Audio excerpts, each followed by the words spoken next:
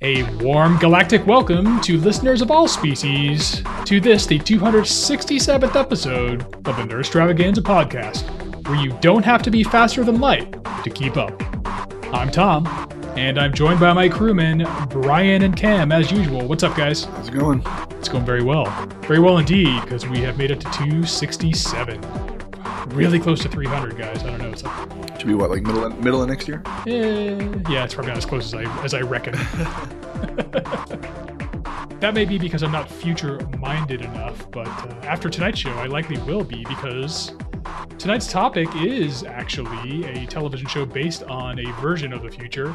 A show we've mentioned a couple times and enjoy so much that we decided to do an episode on it, that being The Orville by Seth MacFarlane, his latest offering, which I'm not sure you could classify as a comedy, but we'll get into that in tonight's show. Should be fun.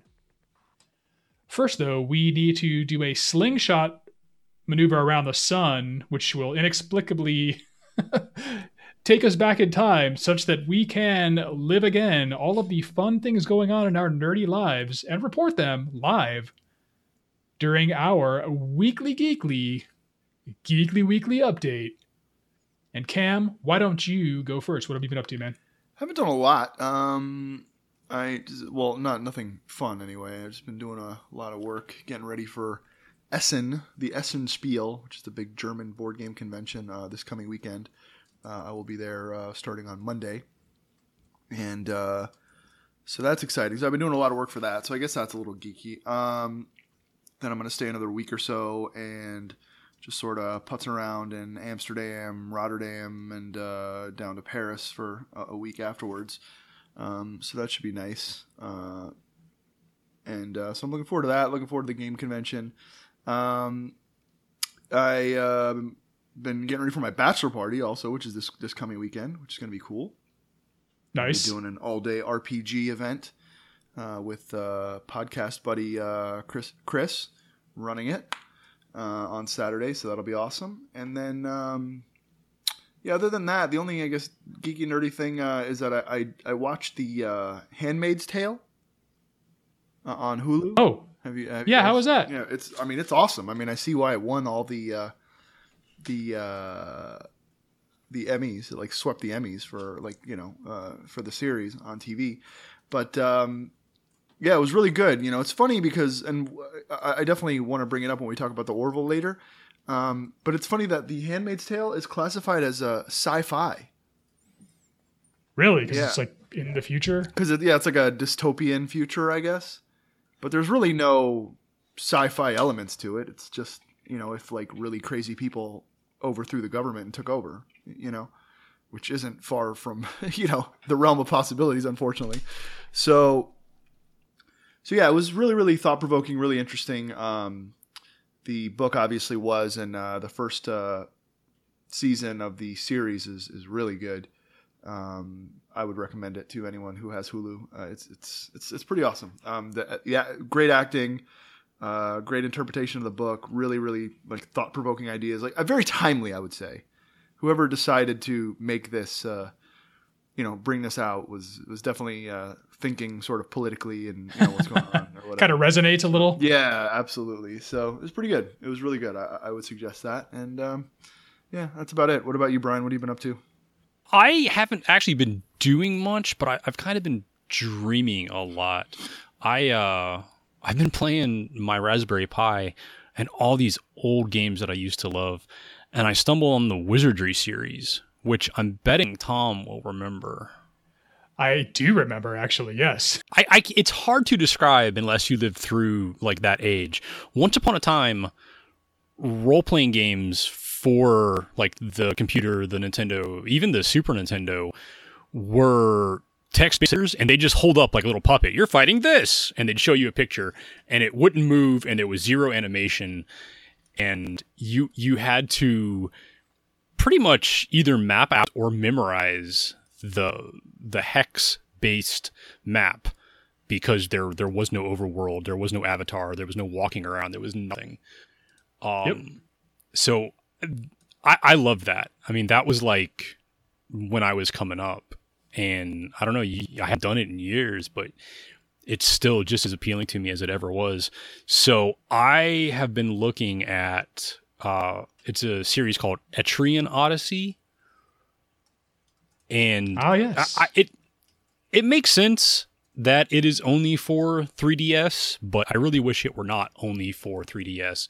It is for the 3DS, and you use the stylus and the bottom screen to actually draw your little maps. And they have, like, you can just drag, this is a door, this is an NPC, this is a quest giver, like icons onto the screen. But it so perfectly captures that nostalgia for me. And as luck would have it, there's a brand new Etrian Odyssey. I think it actually came out this week or last week or next week. It comes out very soon. So it has been a giant temptation to me while I click through Proving Grounds of the Mad Overlord on a 40-year-old system. Brian, that's funny, man. I mean, I remember I would come over and you would have like graph paper and like pads of it that you would consume, just like mapping out these dungeons so meticulously. I think there's 32 floors in this game. Oh my gosh. And yeah, every single one is a sheet of hex paper. Wait, so you're playing Overlord? Say that again? Proving Grounds of the Mad Overlord? I think it was 3 or 4. Okay. Wizardry, 3 or 4. Cool, man. It's good to know you're keeping it old school Brian anyway, right? Yeah. Very. They're an acquired taste, man. I have no problem admitting that, but there's almost on par with like MMOs. There's just no better way for me to like lose an evening. Just like, oh wow, it's 8 hours later. Holy shit. Like that real sense of exploration and mapping, right? That's cool. Awesome, man. Makes me want to come over and play something else while I look over my shoulder and wonder if you play that. Just like the old days. Just have 2 systems set up. Yeah, that's pretty much how it went. I play far less hardcore stuff as you mapped your way through those, as I recall. I don't know that I'd call it hardcore. Like the worst thing about that game was there's like no save feature. Like there's no second chances. Like if you get wiped out, your party's dead and the corpses are in the dungeon and you have to make a second party to go get them. Oh God. Wow. Yeah, it's pretty out there. Do they screw you? Like, do you walk around the corner as like a low-level character and suddenly there's a dragon, or do you kind of have to get yourself into these messes? The monsters live on a floor, so there's no way you can encounter a dragon, but you probably could encounter like 5 of something. Like I can't remember what was on the first floor, leaping lizards or something like that, something almost cute sounding. So you can fight one leaping lizard, but if there's 5 of them, you're probably in trouble. Cool. Well, good to know the game doesn't just unfairly screw you over like Final Fantasy kind of did to us when we were playing 15. Oh yeah, 15. No level 80 samurai ghost. Right. Who I finally beat, by the way. Did I mention that to you? No. Yeah, I finally I've been doing all the side quests and power leveling, and I just went and like mopped the floor with him. So was he a thing, or was that just like a totally random encounter? That particular dungeon, the Balview Mines, he is like a thing. Like he's meant to like knock you like off the gangplank, and then you encounter him. He is like the villain of the dungeon. And after that, if you go to the very lowest level of the dungeon at like level 10 or whatever, he will just like destroy you. So it's a level 10 dungeon, and a level 80 monster shows up and knocks you into the deepest parts of the dungeon. Well, yeah, well, into a deeper part, but you do have to go out of your way to encounter him. But when you encounter him, he will just wreck you. Yeah, and the only way to beat him is to level up and come back, or people have chip damaged him with pistols. Just let the rest of the party die, get up where he can't get you using, the topography of the screen, and just shoot him to death. Huh. That sounds like a fun game. That was, yeah. So I just traipsed through that dungeon unchallenged and fought the one creature in there that posed a challenge to me when I went back. So, strange design. Just for shits, or was there a point to him?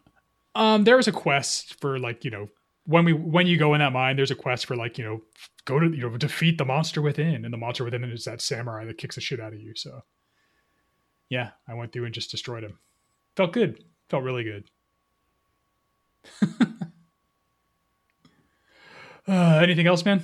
No, man, all you know. All right. Then it is over to me. And what have I been playing? I have been playing some more Final Fantasy 15. And I have been playing a little more Dragon Quest, I think it was 7 for the 3DS, that remake they did for the 3DS. So I've been splitting my time between those. And apart from that, I've been watching South Park. I'm not sure. I mean, I guess this kind of fits within geeky. Sometimes I wonder if our hobbies really qualify for our own updates. But again, they're kind of hitting it out of the park this season. Just kind of really giving the business to kind of victim culture and that kind of thing. Like there's a faux advertisement during the show for a service that lets you. Well, look, I even had the service done, right? It's a DNA analysis service. And somebody's like, and all these like white people are like, I'm 2% Cherokee, like I'm 7%, Arab, and all this kind of stuff. And then it basically regresses into, I'm 17% victim. Like basically all these people are gaining some kind of a moral high ground from having, non-white blood or what have you. But they've been really addressing that. They've been really addressing the whole, like, this weird Nazi thing going on. They kind of mock those guys. It's been another really smart season of that show. So definitely recommend it. And by all accounts, to put a more geeky spin on it, the latest video game is supposed to be really good. The Fractured Butthole. So South Park, check it out. Play the game. And I think apart from keeping up with the Orville and kind of looking for something new to watch with my lady, I think that's pretty much it. Just my usual, some games and shows, that kind of thing. And unless you guys have thought of anything else you missed, I think that is it for our updates, which means it is time for us to transition to Updates of the World, also known as the News Extravaganza. Yeah, I got a few news stories for you guys today. Start with the sad news. If you're an audiobook person like me, I wouldn't say I'm an audiobook person. I just prefer them now, just based on my lifestyle, because I just have those going on while I'm doing a bunch of other stuff. But you probably have listened to the Game of Thrones books or Song of Ice and Fire books, narrated by Roy Dotrice. I think they've been narrated by several people, but he was, I guess, by far the hands-down consensus winner as the voice behind the Song of Ice and Fire. And he has unfortunately passed away. And so Game of Thrones fans all around the world are sad about that. But I think they're more sad that I think it's just reminding them that these guys are getting old and they want Martin to finish this damn thing already. Yeah. There will never be as good an audio version of any of those books now. Like I think it was all him and maybe one other person for one of the books. I guess he wasn't available. You're going to be lucky to get the books. That's true. We should just be grateful for what we get at this point. Yeah. But yeah, sadly, we will not get a good audiobook in 2025. Well, we'll see what happens. Hopefully, hopefully Martin will type and get that thing, get that stuff done. Let's see. Funko. Do you guys have any of those Funko little pop figurines? Yes. Do you? What about you, Brian? You have any of those? I just have a thing, man. Like I am like such a collector. I can't stand to have impartial collections, so I've just avoided them. I like them. I would collect some, but no way. Smart. See, I've gotten to the point where I'm okay not having a complete collection, as long as I have like the best of the collections. You know what I mean? So like, I'm okay if there's like 100 in the set. As long as I have the most 5 rare, I'm okay with that. Like I don't know. I guess it's so. I guess I'm getting better. Maybe I don't know. I don't know. I guess my that's my argument to my. You're becoming a better investor in tchotchkes. Let's say that. Okay. That's my argument with my companion. It's like, well, I'm not buying 20 of them. I'm just buying the best 3. And I don't know. Anyway, they are doing an IPO. For those of you that are not business or math or whatever savvy, that's initial public offering, which is where they go from a private company to a public company by getting listed on an exchange like the New York Stock Exchange or the NASDAQ, and they offer their shares for sale to the public. Typically, this is done to grow the business so that they can go from not a mom and pop, but a successful private business to a multinational big conglomerate. And so you can now buy shares in Funko if you want. I don't know. I guess that would probably be a better investment, since we're speaking of investments, than buying the actual figures. Well, I mean, depending on what you think about their long-term, long-term viability as a company. But their stock ticker symbol is going to be FNKO, Funko, which is pretty cool. And they are going to be, they're going to be offering their shares, and you can buy a piece of the magic, as they say. Yes, indeed.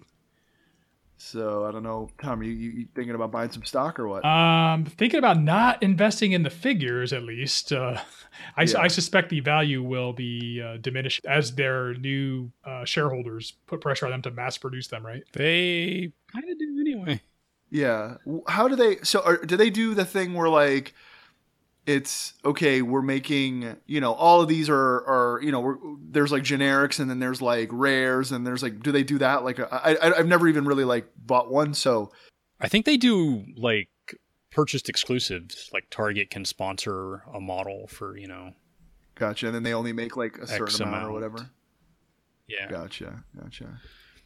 Because that's always what it is. Only at GameStop, only at Walmart, only at Amazon. That's the only way to get them, is to just go everywhere. Yeah, because I know a lot of these, not game companies, but like toy companies, they do a lot of these like blind boxes and things like that. And it's like there are these mythic rares that you can find, just sort of like Magic, Magic cards, where one out of every like 1,000 is you're only going to find one out of every 1,000 produced or whatever. But that's what sucks about the blind box, is that you got to keep buying them until you find one, unless you want to buy it like on the secondary market. You know what I mean? Well, that's how people get the rare Funko anyway. So yeah. Well, yep. So that's you can, I guess now at least you can order, or you can sort of have some sort of predictability. I mean, the stock isn't really rare. You can just order as much stock as you want. That's true. I'm going to order all the stock. I'm going to get the rare shares. So that'll be cool. Let's see. Apple. I'll just round it out with a little Apple news. So Apple's self-driving cars have a new signal array, which will help with their, with their, detection and their use, and not running into other people and getting into accidents and killing people on the highway. I guess a one of their self-driving cars was spotted in Silicon Valley, just sort of tooling around. And it's got all these really cool white plastic covered sensors on the top of the car's roof rack. But it, like, if you look at the picture online, it looks like sort of like, I don't know, if you see someone like, it's like almost like someone put like one of those like camping things on the top of their car. It's got all these like crazy sensors, I can't imagine that's very practical. I would hope that by the time like self-driving cars are mainstream, that would be sort of whittled down to something that's not as annoying as a big like, configuration on your roof. Pod. Yeah. Are they building their own car, or are they creating technology to be implemented in other people's cars? I think they are using other people's cars and then just like retrofitting them. You know what I'm saying? If they made an Apple car, people would pay a fortune for it. Oh, for sure. For sure. But they do in the article have sort of a side by side of like the old array, and it seems a lot. It's still like streamlined compared to the old array. You know what I mean? So I guess they're making progress in that area. The old one just looked like they just mounted like a gun turret on top of the car. You know what I mean? This one at least is a little more streamlined and lower to the ground. You would buy the one with the gun turret, Brian? That sounds awesome. Actually, I would buy the one with like the sensor array too. Just give me a coning tower and I'm happy. Yeah. So So look for the Apple cars and the Google cars and all the other self-driving cars in your area. I mean, I'm excited for it. I really want to get. I'm going to be doing a refurbishment of my house here in the next few months, and I'm probably going to go solar. Oh, nice. Yeah, and so I'm gonna get a Tesla Powerwall. Do you guys know what those are? Yes, I do. Get it, please, Cam. I'll come over all the time. So I'm gonna get a Tesla Powerwall, not because I do want to get a Tesla, so that would make that much better, but also because I don't know if you guys know, but here in Florida, even if you get solar, if you do not if you don't have a Powerwall or a self-contained sort of battery yourself in your house. You can't basically run your house on solar if the power grid goes down. Correct. Yep. So that is crappy. One of those. And so even if I don't have a Tesla, I'm still probably going to get the Powerwall. Yeah, because then you can store up your own power and use it when FPL's out.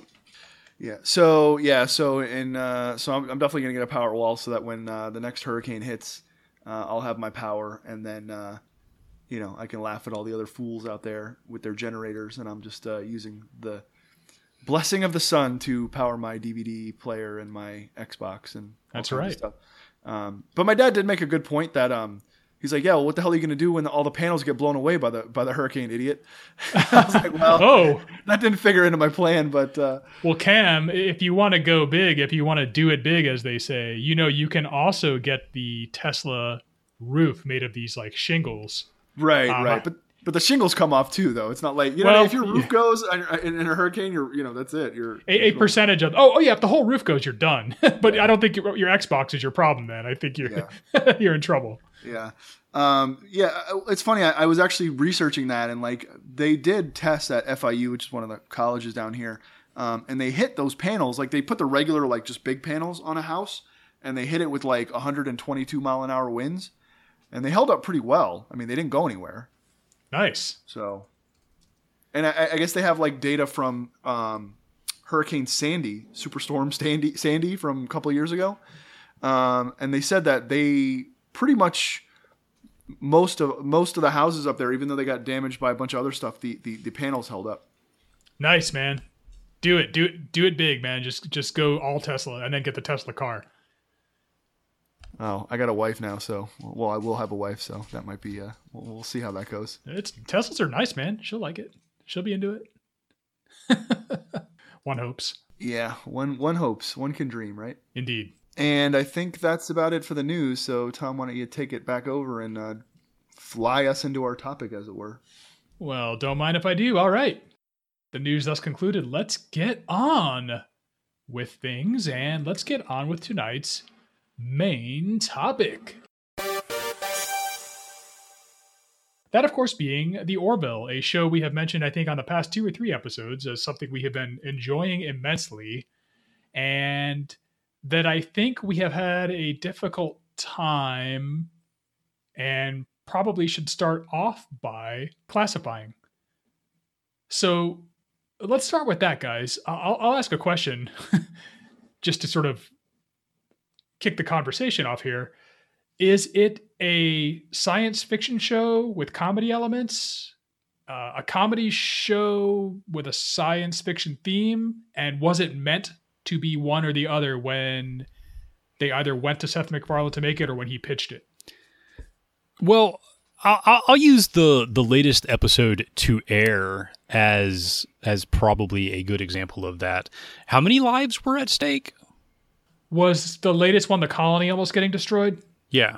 It was hundreds of thousands on that colony hundreds of thousands of, like wiped out in a horrible war. So I'm not really sure they're aiming comedy. I know they tell shitty jokes in the middle of it, but it just nothing about it feels like a comedy to me.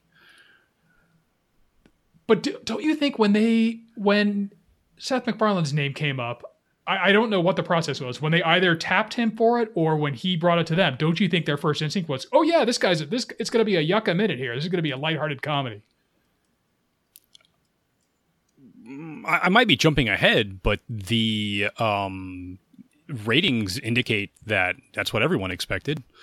And it's, yeah, okay. Point taken. So people were expecting one thing and got quite another. Do you think McFarlane like kind of hoodwinked them, or do you think like he was just like telling them the whole time, I'm not making a comedy, not making a comedy, not making a comedy, and they just refused to believe it? So everybody always says, like, you have to have an elevator pitch in Hollywood, right? Yeah. The elevator pitch was probably Star Trek Next Generation meets Galaxy Quest. Oh, okay. And all of the people assumed, like, oh, Galaxy Quest was really funny. Okay, he'll, all about that. And what he meant was, like, 90% TNG. Right. He didn't specify the mixture, right?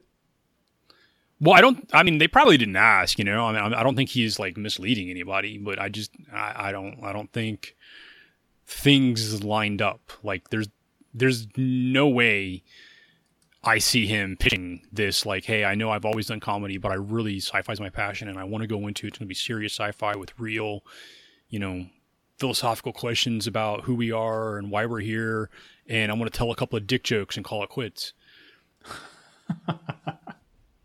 Yeah, I can't see that pitch going over very well. It's really weird. I mean, like, it's just got like no identity. You know what I mean? It's just, or maybe it's like a new identity. Hey, maybe he's like a visionary and this is like what the new norm is for TV or whatever. But like, yeah, it's just funny. It's like you're sort of watching it and there's definitely like solid elements of, I guess, sci-fi drama, and then there's just these like Family Guy jokes sort of thrown in there, like just sprinkled in on top.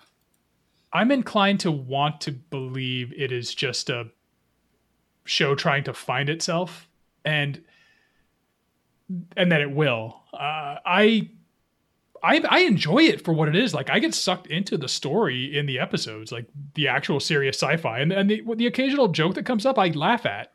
Like, to me, the blend, whether you want to call it 90-10, 80-20, is just fine. Like the occasional jokes that pop up, I do find myself giggling at, but it's not like a gag a minute kind of Family Guy scenario.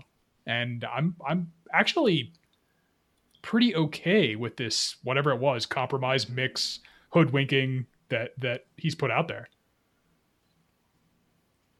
Well, do you guys like the blend, or would you like to see the dick jokes just dispensed with altogether? I'm just completely stodgy. I hate dick jokes, but it's only a few characters that do it. So it's much easier for me just to not like a character than it is to not like, the atmosphere of the show. Like, I don't like the pilot, plain and simple. He's always the one with the dick jokes. So I just I don't like that guy, but the rest of the show's good. So there's a character you actively dislike, Brian, but that nevertheless does not spoil the show for you. He's Neelix. Oh, yeah, I hated Neelix, actually. But you like the show, right? Yeah, the show was fine. Any objectionable characters for you, Cam? I mean, I don't even... it's not that I don't like any of them. I think they all actually work together, but they would all work together in, like, a funny show, like in a comedy. But they try to do, like you've got, like, that... I forget what his name is, but the Bort or something, Bortus? The Klingon kind of guy? Yeah, he's like Worf, sort of. Yep. And then, like, you got the young girl that's, like, the super strong one or whatever. And she's sort of like what was it, Cardassian? Not a Cardassian. What are those guys that fought against the Cardassians? Or that were, like, oppressed by the Cardassians? Oh, the Bajorans? Bajoran, yeah. She's just sort of like a Bajoran a little bit. And, like, they're all okay. Like, I don't really have an issue with any of them. It's just like, I don't know. When I was watching it, I just sort of thought like, okay, if you really love sci-fi, you're going to get really annoyed by these dumb dick jokes. If you really like South Park, or not South Park, if you really like Family Guy and you like the dick jokes, you're going to get annoyed by all this sci-fi. It's sort of like if you really like ice cream and then someone puts like a topping on it that you hate, or you really like the topping but you hate ice cream. Yeah, it's not going to work. They're like mashing it. They're mashing it together, and it's just not whatever. I mean, and then it's weird. They've got like these just weird cameos. Like Liam Neeson just shows up out of nowhere. What's her name? The woman, gorgeous woman. The Charlize Theron. yeah, Charlize Theron just comes out of nowhere. It's just weird, man. It's just oh, there's Liam Neeson. Oh, there's Charlize Theron, and it's sprinkled also with like other like sort of big name actors, or not big name, but like people that are very like recognizable. Yeah, and I don't know, man. I did not like it. I guess it was entertaining, but it wasn't something that I was like, whoa, this is awesome, man. You know? I have this is kind of awesome reaction to it. I really do like the show, and I think it speaks to McFarlane's like clout that he can, one, get all those cameos from big name stars, and two, even get this thing on the air. Like after they saw the show, his vision for it, I really think he sort of lured them in with like the dick joke heavy like initial episode, and then like the comedy. I don't know if you guys have noticed this, or at least it's my perception. The comedy's been toned down and made a little more clever and a little less toilet and dick based as the series has progressed. Have you guys noticed that, or would you agree with me? Yeah, I think, yeah, absolutely. Like as it went on, it just seemed like they were tackling more and more like, I guess, serious topics, I guess, like when they did the thing with like the little girl getting transformed to the sex change. Yeah. The sex change episode. And then like the one with like freeing these people who are like oppressed by the idea of some like deity that was made up, thousands of years before, obviously like hitting on religion or whatever, I feel like they're just like pushing it to be this like, which by the way, let's talk about the fact that every one of these episodes is like a Next Generation episode sort of ripped off, right? That was my companion's reaction to the show. Like she really is enjoying it. She's like, geez, it sure is a lot like Next Generation. My defense is, well, it's a send up. I mean, it's a spoof on it, but then it's not really a spoof. It's kind of very strongly based on it. Yeah. Like you had like one of the first episodes where the guy's like trying to like sit on that egg the whole time while the ship is rocking around, and then all of a sudden like 3-4 episodes later they're like dealing with like heavy issues. It got heavy quick. I think if you had dubbed Star Trek audio over an episode of Orville and an episode of Discovery and asked me which one was really Star Trek, I probably would have said Orville. Because it looks more like Next Generation than Discovery looks like anything. Yeah, Discovery, you were not pleased with the sort of aesthetic direction they took, right, Brian? Mostly just the ridiculous Klingons. Like, I don't know. Like, I just don't understand why they're just going completely off the rails with Klingons. And I don't have the app, so they may have actually explained that by now. I don't know. But I don't know. The hallways, the lights, the outfits, everything in the Orville looks so much like Next Generation. Yeah, and I love it. I eat that up. That was... Well, and I mean, people like, if you remember, I mean, there was an element of comedy in several of, well, certainly in original Star Trek, and then in Next Generation as it went on, they try to incorporate some comedic elements as well. Yes, but I mean, obviously they weren't doing like dick jokes, but like they had little stupid things with Data, and so I feel like whereas Next Generation started off as very stodgy and like the humorless future man, and then got its mirth later on. This show started off a little too mirthy, if that's a word, and then it's trying to like now get like really serious, especially in the most recent episode I watched, the basic genocide one. Yeah. I'm curious though, guys. Like the tidbits of comedy, I'd actually like to discuss the comedy elements. Like the fact that the episodes look like they could have fit right into any Next Generation season is one thing. Like just really good concepts and ideas. But the comedy itself, like at first it was all, just sex and divorce jokes because he had gotten divorced and all this, and even like a rather suggestive scene at the very beginning of the show. With the blue goo, like goo. That set the tone for me. Like, oh boy, this is gonna be like a raunchy, like, send up of Star Trek. Was that your initial impression too, Brian? I haven't seen the trailer. Remember? Hold on, I thought you had seen the pilot of the show. No, it's locked. I've seen every episode except that one. My power was out when it originally aired, and I didn't get to DVR it because I didn't have any power. And I don't know why, but on the like Fox, streaming, like you can watch every episode except the pilot. Wow, that actually gives you a unique and really good perspective, Brian, because you missed the absolute like worst of that kind of humor, which was all in the pilot. Would you agree, Cam? Yeah, it was way more like slapsticky and like, He like. Can I spoil it for you, Brian, or do you want to? Oh yeah, I mean, I'm sure I picked up everything that was important by now.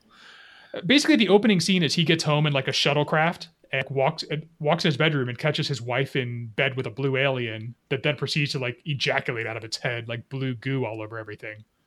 And I was like, oh God, when I saw that. Yeah, that's not a good sign. Yeah, but the show's taken tonally just taken a complete diversion from that. And it's got humor in it, and like they'll throw in like a quick one-liner, but they're not beating you over the head with it all the time. Case in point, the egg episode where basically the one alien, the Klingon, like, oh, spoilers, standard, blah blah blah. The Klingon like race are all males for the most part. Well, I say for the most part, and then they give birth, by having eggs together. So they're not really gay. It's just that they're an all-male species, right? Although it's funny that because now there's a matter-of-fact, quote-unquote, gay character in the show. I thought that was kind of clever. But the egg hatches, and the big dilemma is it's born female, right? And do you guys remember how they convinced their crewmate not to undergo the traditional sex change operation of the baby? Yeah, the old Rudolph the Red-Nosed Reindeer claymation thing. Right, yeah, what is it? Bass and something or whatever, that group? Rankin Bass, right. I thought that was hilarious, for starters. The fact that that's what they used to, like, convince this warrior, this stoic warrior, like, oh, Rudolph will now save everything. And then he made a really funny comment after the movie to the guys he's watching with, like, if Rudolph had been euthanized as his father wished, he never would have saved Christmas. And the guys were like, whoa, nobody said anything about that. Yeah. Like, yeah, they were like, well, yeah, we don't think euthanasia wasn't really on the table, right. But hey, all right, whatever gets you there. Right. It wasn't even like, I find that kind of like humor, like, refreshing, and it doesn't, maybe it doesn't jibe with a serious sci-fi show, but I found it amusing. There is definitely potential in their humor, but I loved the, teaching pranks to Data episode. Oh, yes. Yeah, that was great. I cut off your arm. Oh, it was a leg, wasn't it? I cut off your limb. Yeah. That's not funny, dude. You weren't expecting it. Yeah. To a purely logical being, like the parameter, he's going to teach this robot creature how to do practical jokes, and he like lays out the parameters. And how did the robot do wrong at all? Right? He amputated his leg. What a prank! You weren't expecting that. That made me laugh. Norm Macdonald hitting on the doctor every single episode did not. Oh, you don't like the Norm Macdonald like blob creature with the suggestive appendage? I don't think they had last time, did they?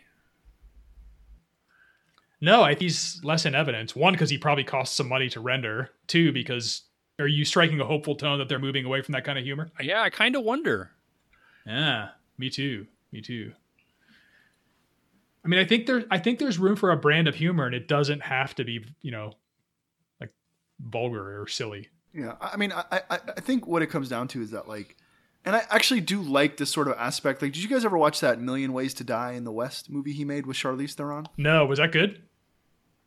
It's okay. It's if you look at that, Orville sort of makes sense. I watched it and I just was thinking about that right now.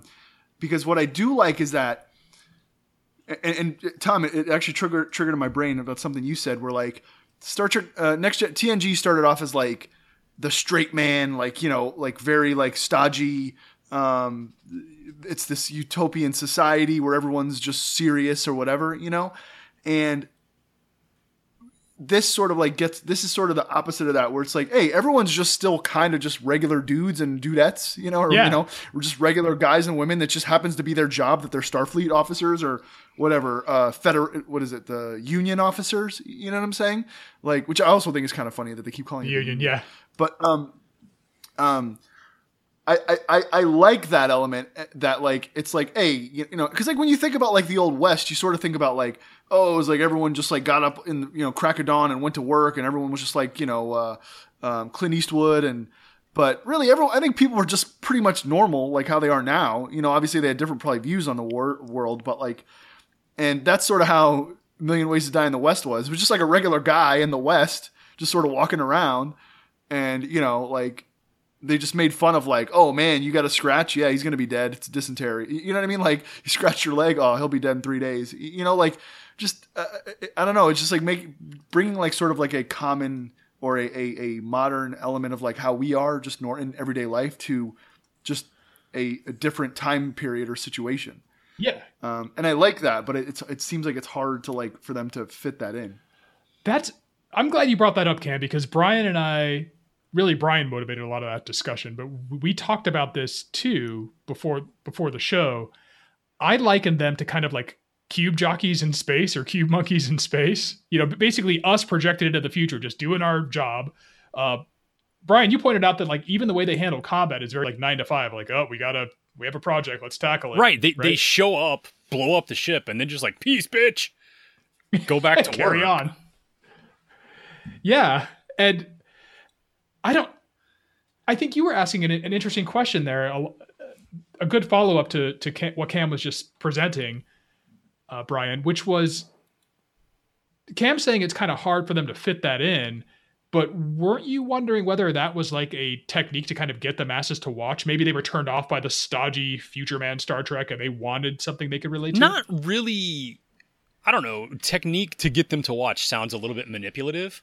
I just think the writers and the creators are less hopeful, less enthusiastic about the future. They're probably totally right. We're not going to have this awesome starfaring, like do-gooding future. It's probably going to be like fucking clock in, you know, discover a supernova, you know, go to the bar after work. So you view it as a less hopeful appraisal of the future. We're not going to be this like egalitarian race of, you know, knowledge seekers who don't care about material things necessarily. Yeah, kind of. Yeah. Interesting. Cam, what do you think? You think that maybe the writers have a less rosy appraisal of the human race, and that's why we get this tone in the show? Yeah, I mean, I think.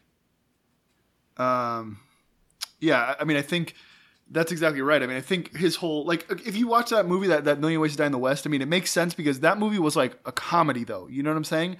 I think people really maybe aren't getting it. It's like watered down now in this, you know, so it's like more sci-fi. That was like a Western, but it really wasn't a Western. It was a comedy movie. You know what I mean? Sort of set in the West. This is more like trying to bring that, like, I guess, genre or whatever you want to call it, that sort of like tone to a sci-fi, an actual hard sci-fi series. And yeah, I think that's where they're getting it from, is that like they don't think we're going to be that evolved. Like, yeah, sure, maybe we've evolved to the point where we have faster than light travel and we've all sort of banded together, I guess, just in terms of like, hey, we're all in this together, like let's make something greater. But people are still dicks. You know what I mean? People still have like dicky personalities. People are still stupid. People still make dick jokes. People still hit on women, you know, like inappropriately, I guess, unfortunately. Even people still have affairs, that kind of thing. Yeah. Yeah, exactly. Like just because we've reached like a higher level of consciousness in terms of like what's great, what's good for the planet doesn't necessarily mean we've done that for ourselves or our personal relationships, you know? Like, I mean, look at the whole premise. I mean, he's essentially stuck with his He's stuck with his ex-wife Yeah. that cheated on him as his Yes. first officer. I mean, that's like the whole basic premise, of the show. Wow. You guys, you've mentioned this in our offline conversations a few times, but I never really like put it together when you were talking about like it being hopeful versus Star Trek. I thought in a way I was thinking, oh, it's more hopeful or it's, but honestly, it's not. Like, it's just us like clocking in, clocking out in the future. Like, nothing changes. It's still all the same crap. The human condition per se isn't going to get better. We're not going to be this sanguine race of, as I was saying, like just the sanguine race of like just intellectuals, right? Yeah, exactly. It's like, we evolved, but we haven't evolved that much. Like, calm down, Roddenberry. Was Roddenberry, Brian, maybe you answer this one. Was he just a product of his time when we were like going to space and it really looked like we were like pushing this new boundless frontier? Well, he was Restoration area, wasn't he? Like, everything was enthusiastic after World War II. Oh, yeah. And we were building instead of blowing things up. That alone would make you enthusiastic, right? And even Next Generation, to some extent, that wasn't its own Star Trek. That was kind of like more original series. So I don't think they changed as much in the 80s as they could have. So I don't think that necessarily reflects the 80s. I think too much groundwork had been laid. Right. TNG was kind of the overdue continuation of the original series, right? Because it was sort of many feel cut off prematurely, right? The original Star Trek. Yeah. And in the 80s, you didn't just change everything about a series and call it a reboot, or, you stuck with something. Right. Right. There was a element of loyalty to the source material, I guess. Yeah. So yeah, it carried with it that hopeful idea about the future. And really so many characters embodied that hopeful vision. Whereas with the Orville, it's just like, doesn't the pilot, the character that you despise, like readily admit his shortcomings, like regularly, Brian? Yeah, but I don't know if that's philosophical. I think he's just self-flagellating. Like, he's obviously the the punching bag of the series. Right. Anyway, the characters are certainly, even though they're not technically human and relatable to a person of today. And do you guys think that at the end of the day, that is going to be a benefit to the show or detriment? I mean, honestly, I don't think it's going to go well either way, but I don't think it's going to hurt the show. I mean, I don't think there's much that could save it, but... Okay, Cam, you answer first, and then we're going to go to that point, Brian. What do you think? Do you view the sort of modern person projected to the future as detrimental or beneficial to the show? Like I said, I like it. I think it's a good concept. Like, I like that I think that's cool. I mean, like, that's how I would sort of approach things too. Like, because we sort of like think about like thinking back in the day, like, we sort of think of like the 50s or the 40s or even the 20s, whatever, as this time where everyone just walked around in those like Superman suits and with their Clark Kent hats on. And it was just like this like crisp, clean time where everybody just did everything by the book. And, and yeah, to an extent, I think people were probably a little nicer and they did do things a little more by the book, but there were still assholes. You know what I mean? There was still hookers. There was still drinking. There was still gambling. There was still prostitution. There was still, all kinds of, as a matter of fact, I mean, look at Prohibition and all the mob stuff that sort of came up after that. I think we are, as humans, are all very fallible. So I like that they're sort of trying to breathe that, I guess, fallibility into even our future selves, but I think they're having a tough time doing it. And it made sense, like I said, in that like old West movie he did. But I think they're having a tougher time doing it with this sci-fi thing where they do want to have like a real drama and real like like a real storyline. You know what I mean? It's not just like, slapstick comedy bullshit, but they're trying to shoehorn that concept in and they're trying to shoehorn the comedy in. I think I mean, who knows? Maybe I'm hoping they find like the right balance, the right mix. Me too. I hope so. And I also really like it. I'm undecided as to whether or not it's helping or hurting the show. And maybe, as Brian said, it doesn't make a difference, which brings me to the final point to ponder, the final question, which is, you think this show's going to make it? You think it gets renewed? You think it goes for a few years? Or you think this is a one and done? Fireflied. That's what my companion said too, based on the network and everything. She's like, it's going to get fireflied. What's their ratings doing, It Brian? dropped You said 50% after moving to Thursday nights. Yeah, but that's the problem, is that like that sucks because you don't necessarily, like, shows always drop when you move them to a different night, you know?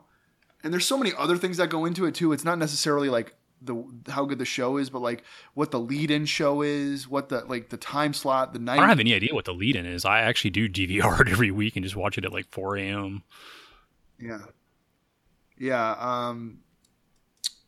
I don't know. I mean, maybe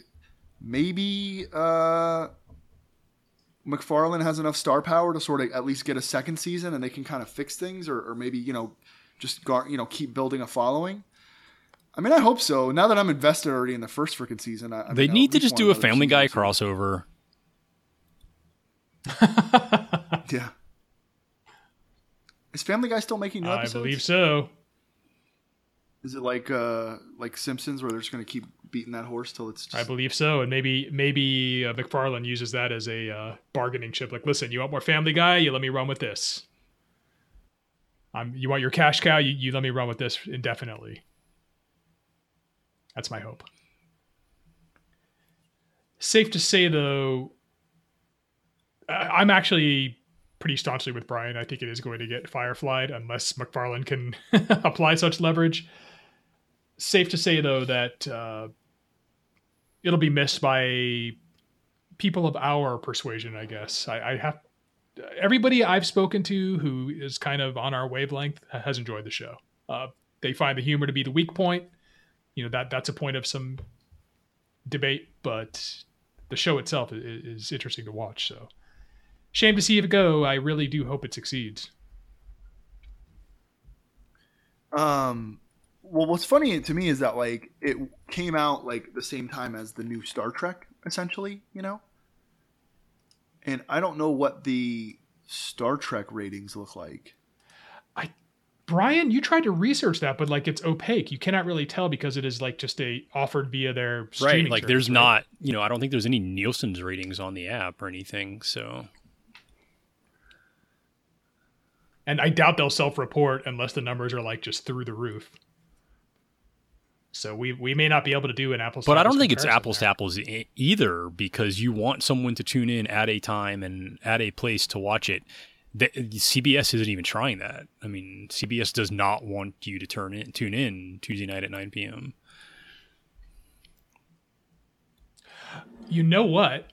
You're right about that, Brian. And I have watched this show only on Hulu, and you've watched it on DVR.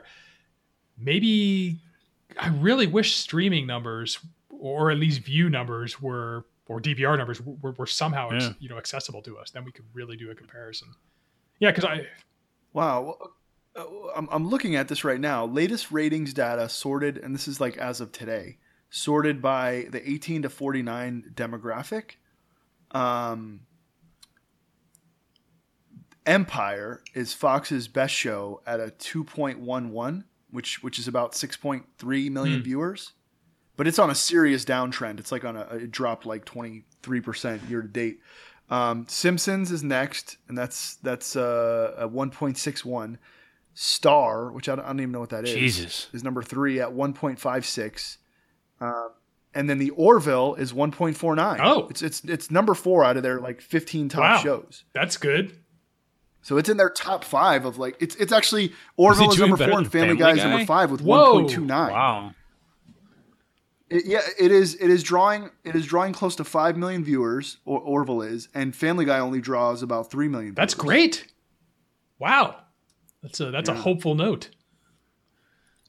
Then there's The Gifted, Ghosted, but it's doing way better than Bob's Burgers. Bob's Burgers is 1.19. Lethal Weapon is 1.04. Gotham is 0.9. Last Man on Earth is 0.88. The Fox, Mick is seriously, 0.84. we need to I talk. think the Mick was renewed There is last some year. garbage in that list. Yeah. The Brooklyn Nine-Nine, 0.67. The Exorcist, 0.44. I didn't even know half these shows existed. Which probably is why they're not near the top. Yeah. Brian, you're appalled by the list. So, yeah, I mean, it looks like it's doing well in the ratings for it, at least. I mean, it's, if you're in the top 4, I mean, how can you be... One hopes not, but I don't remember how Firefly's ratings were, but it's sci-fi, it's on Fox. Here's hoping. I'm optimistic, though, given those ratings. That's great. The slippage notwithstanding. And I think that's a very positive note with which to play us out of here, unless you guys have anything else to add, anything else you'd like to discuss on the topic of the Orville. No, good. All right. I guess I will begin to beam us out of here, even though I don't think transporter technology figures on the show. Nevertheless, that seems apt. I'll do so by reminding our listeners that they could check our show out along with the Orville every week. We, however, are featured on iTunes, Google Play Music, or any other podcast platform of your preference. We appreciate your likes and favorable reviews. Like us on Facebook, follow us on Twitter and Instagram, add us to your Google Circle, and join the Nerdstravaganza HQ group on Facebook. Take an away party on over to nerdstravaganza.com and check out all of our back episodes and other great content. Fire up your dilithium crystals and shoot on over to YouTube. Type Nerdstravaganza into the handy dandy search bar and check out all of our video content. And send us an email at nerdstravaganza@gmail.com and tell us what you think about the Orville. And with that, Ensign Brian set a course for next week and take us out of here. Hey, Doc, there's something wrong with my penis. It hurts and you need to look at it.